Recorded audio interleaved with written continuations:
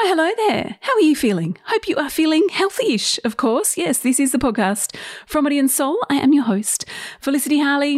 Have you ever used ChatGPT to create a workout? Well, if you have or haven't, you've probably noticed that AI is weaving itself into your workouts, into your fitness, into whatever you do to exercise. Fitness industry veteran, master trainer and co-founder of Club Former in Melbourne, Hayden Thin, joins us via Zoom today to discuss AI's impact on the fitness industry now and in the future. Now, if you do like what you hear from Hayden, make sure you listen to our chat on Extra Healthy-ish, where we talk about the power of exercise. You can search for that wherever you get your podcasts.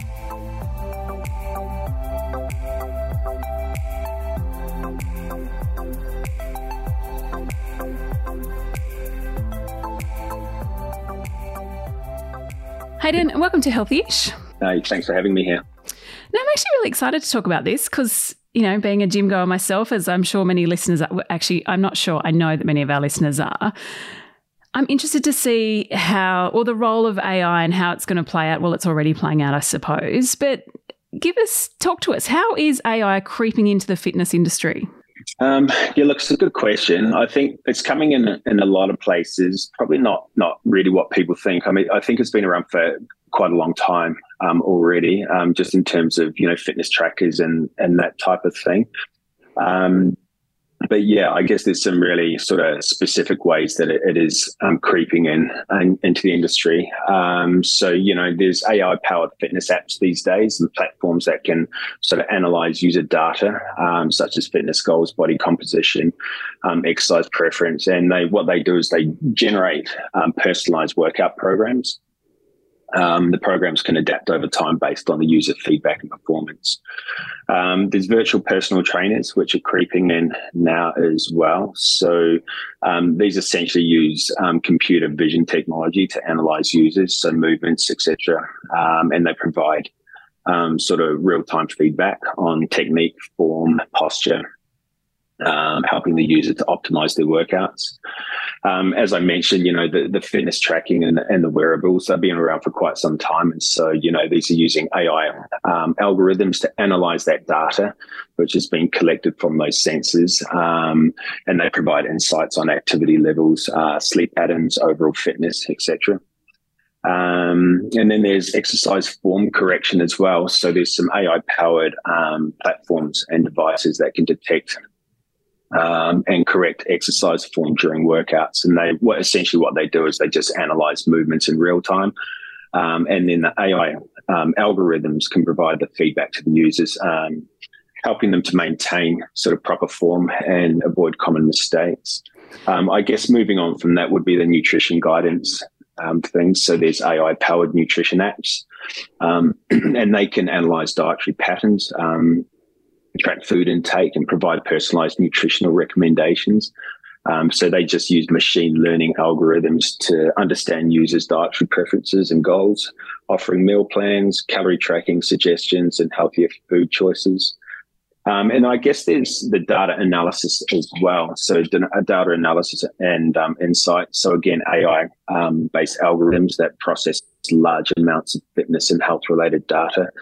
And that identifies patterns, trends, and correlations. So the information can be used to optimize training methodologies, improve protocols, and develop sort of insights into human performance and well-being.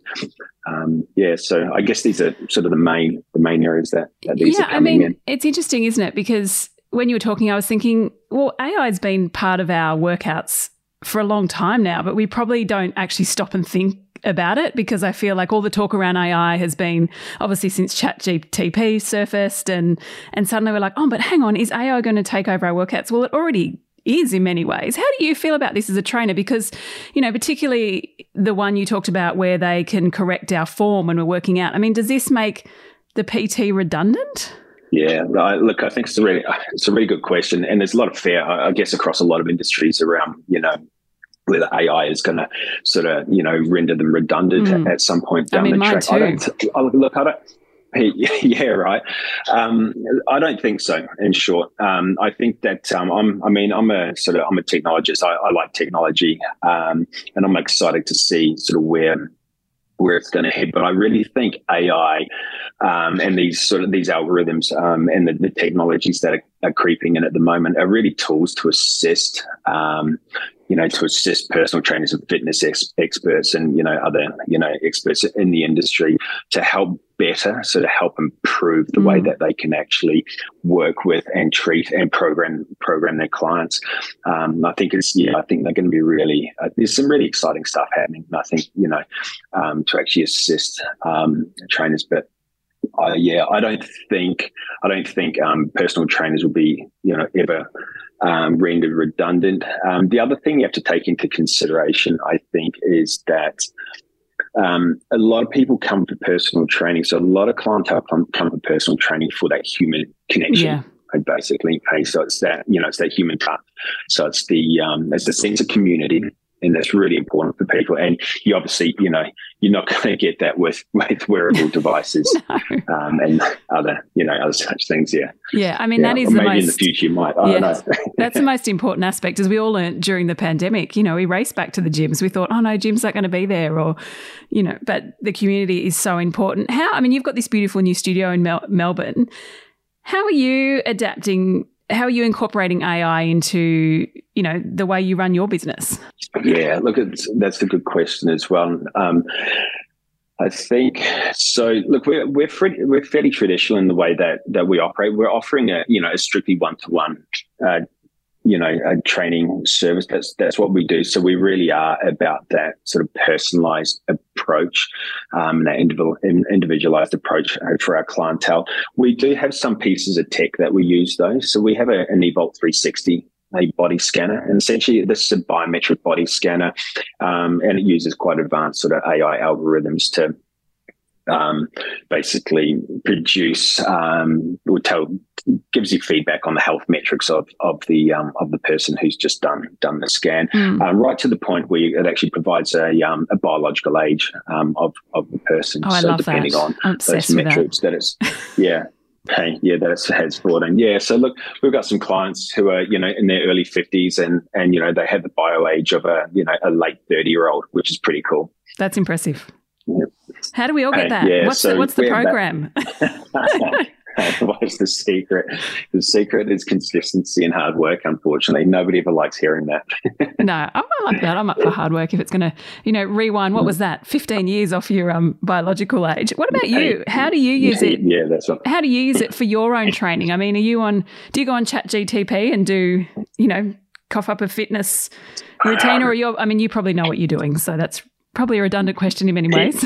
Yeah. So look, I played around with ChatGPT. I was just sort of out of my own interest a little while ago, and so I actually put in a couple of case studies. So some individual case studies, suffering from chronic conditions, etc. So they actually require quite a specialized type of program, and they actually require assessment as well. So everybody, before you can produce an appropriate program for somebody, they need full assessment.